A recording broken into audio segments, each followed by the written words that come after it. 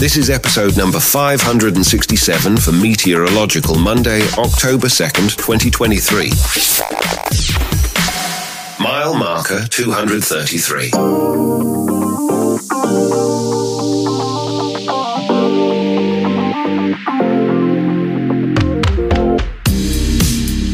Welcome to Weather Jazz. Yep, it's Monday, and this is a world audience podcast about anything and everything, weather, science, earth science, and on Open Line Fridays, typically a whole lot more.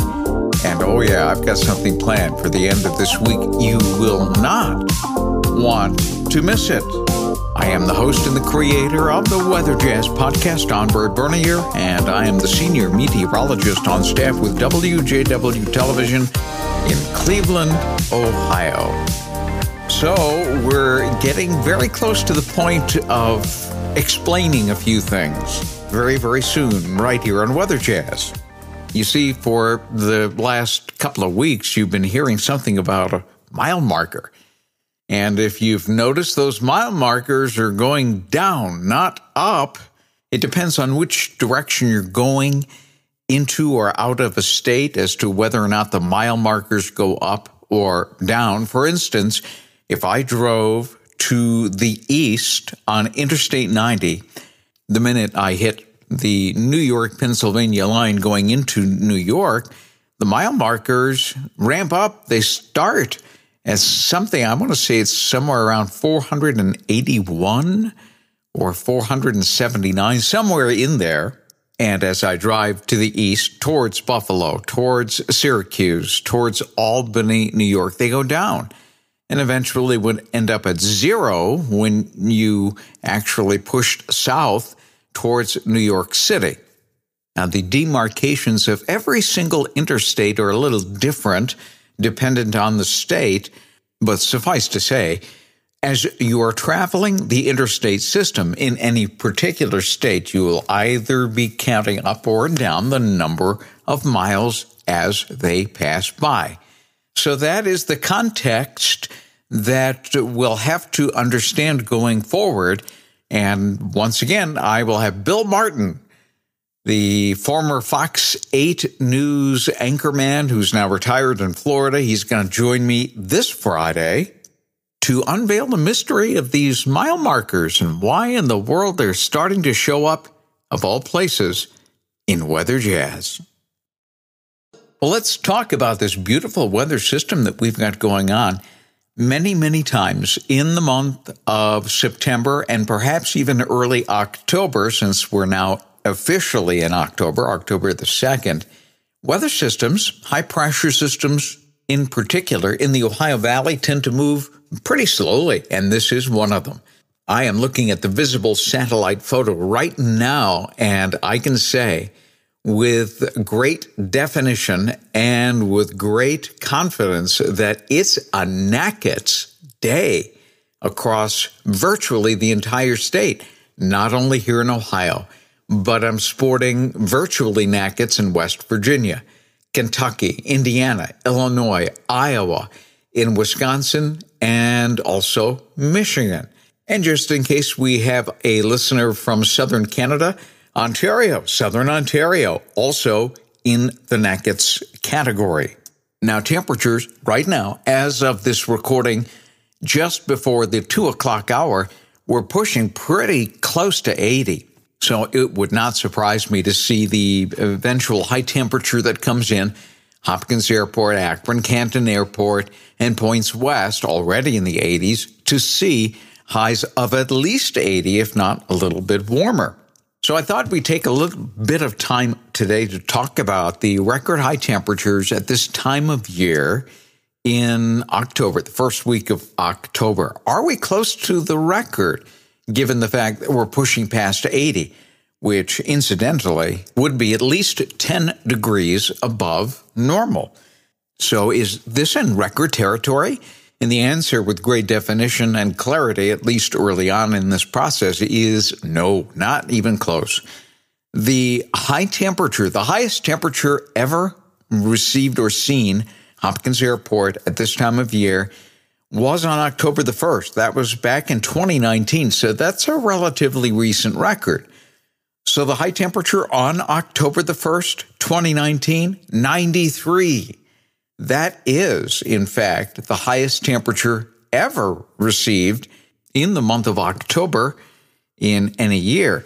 But the record highs for each particular date beyond that begins to go down. We typically have 80s. Now, there's only one other time, and I believe it was in the 1960s, that we had a high of 90. That was on October the 6th.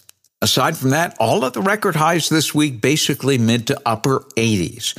I'll go through them here and now, but also, if you are in the Cleveland market, you may want to tune into Fox 8 News at 6, in particular, right around the 6:15 hour. I'm going to share some of these numbers up on the screen and kind of give you a visual representation of what we're looking at in terms of high temperatures, record highs for each of the first 4 days of October and where we are anticipating being. Now, we're going to be within a handful of degrees of the record for today.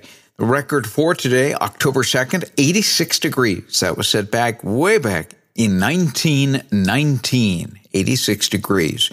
The record high for tomorrow, a little beefier, 89 degrees. That was set back in 1953.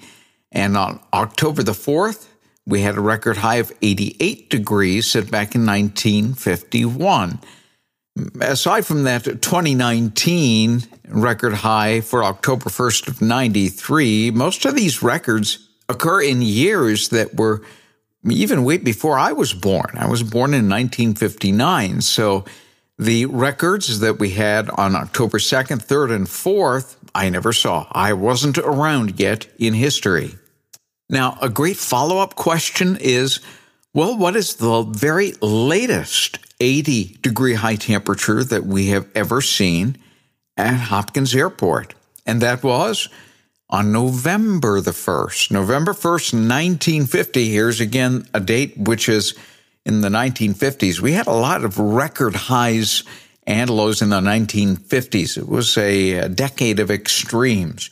But on November 1st, 1950, the high was 80, and that was the very latest in the season that Hopkins Airport ever saw an 80-degree high temperature. Well, let's take it one step further, and let's go for the latest 70-degree high temperature. When did that occur? The latest 70-degree high is more recent, 2015. That's only 8 years ago.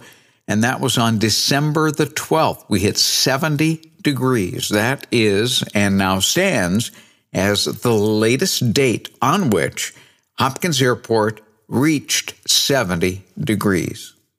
Most of the record highs beyond that, basically in the 60s. There are a few days where the record high is still in the 50s, not too many of those.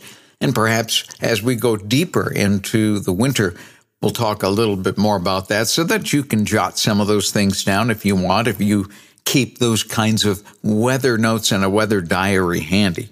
I can tell you this much. With this pattern, the current pattern that we are seeing, we'll enjoy temperatures like this in the low 80s for the next couple of days, and will be a handful of degrees just under the record high. Again, the record high today, 86. I don't think we'll see that. 89, definitely will not see that tomorrow. However, we'll at least be in the low 80s. And on Wednesday, it's entirely possible that we will also see low 80s with a record high of 88. Again, comfortably away from these records.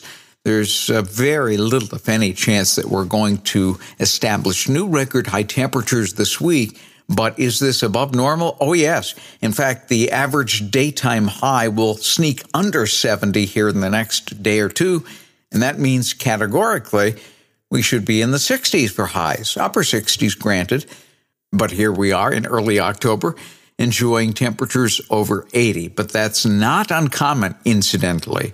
It is not uncommon to see a temperature in the first week of October to, in fact, hit 80 degrees. Enjoy it because these days will be fading along with the fading amount of daylight. Certainly you have noticed that. Now that we flip the calendar over to the month of October, we're starting to see it looking a little bit darker right around the 7 p.m. hour, and that's going to change rapidly too.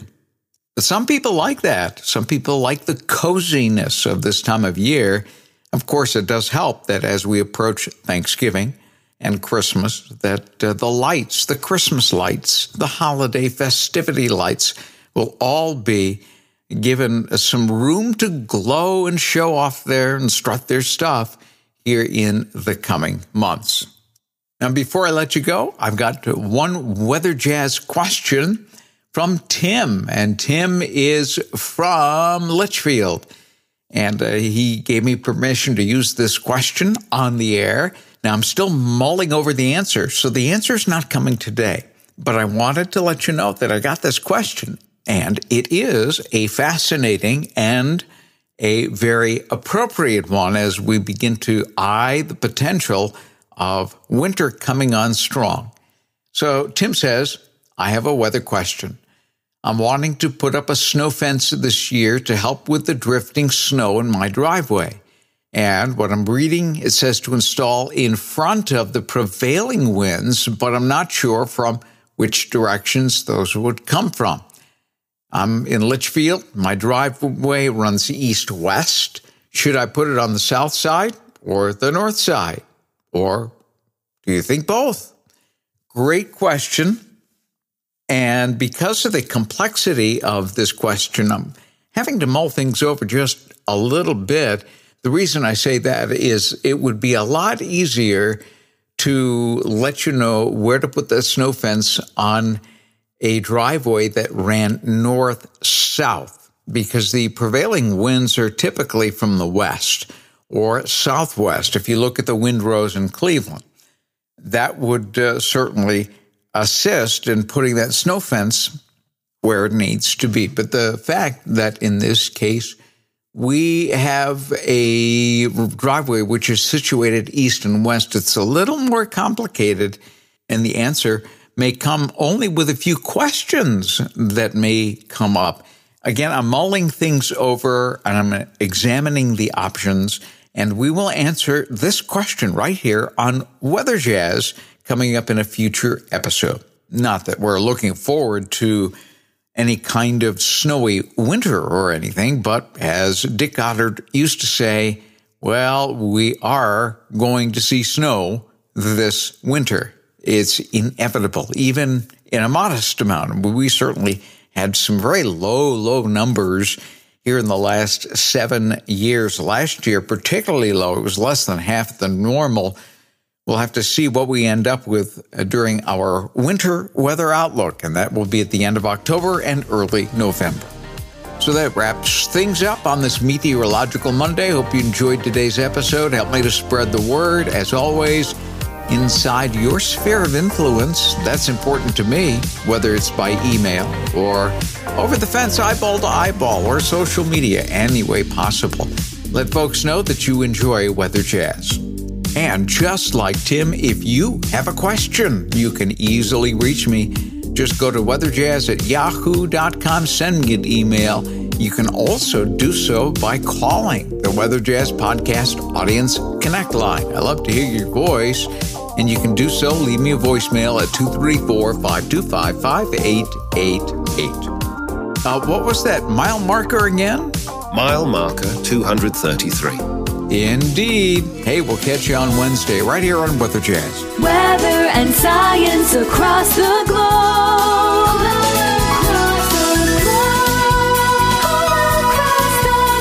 The Weather Jazz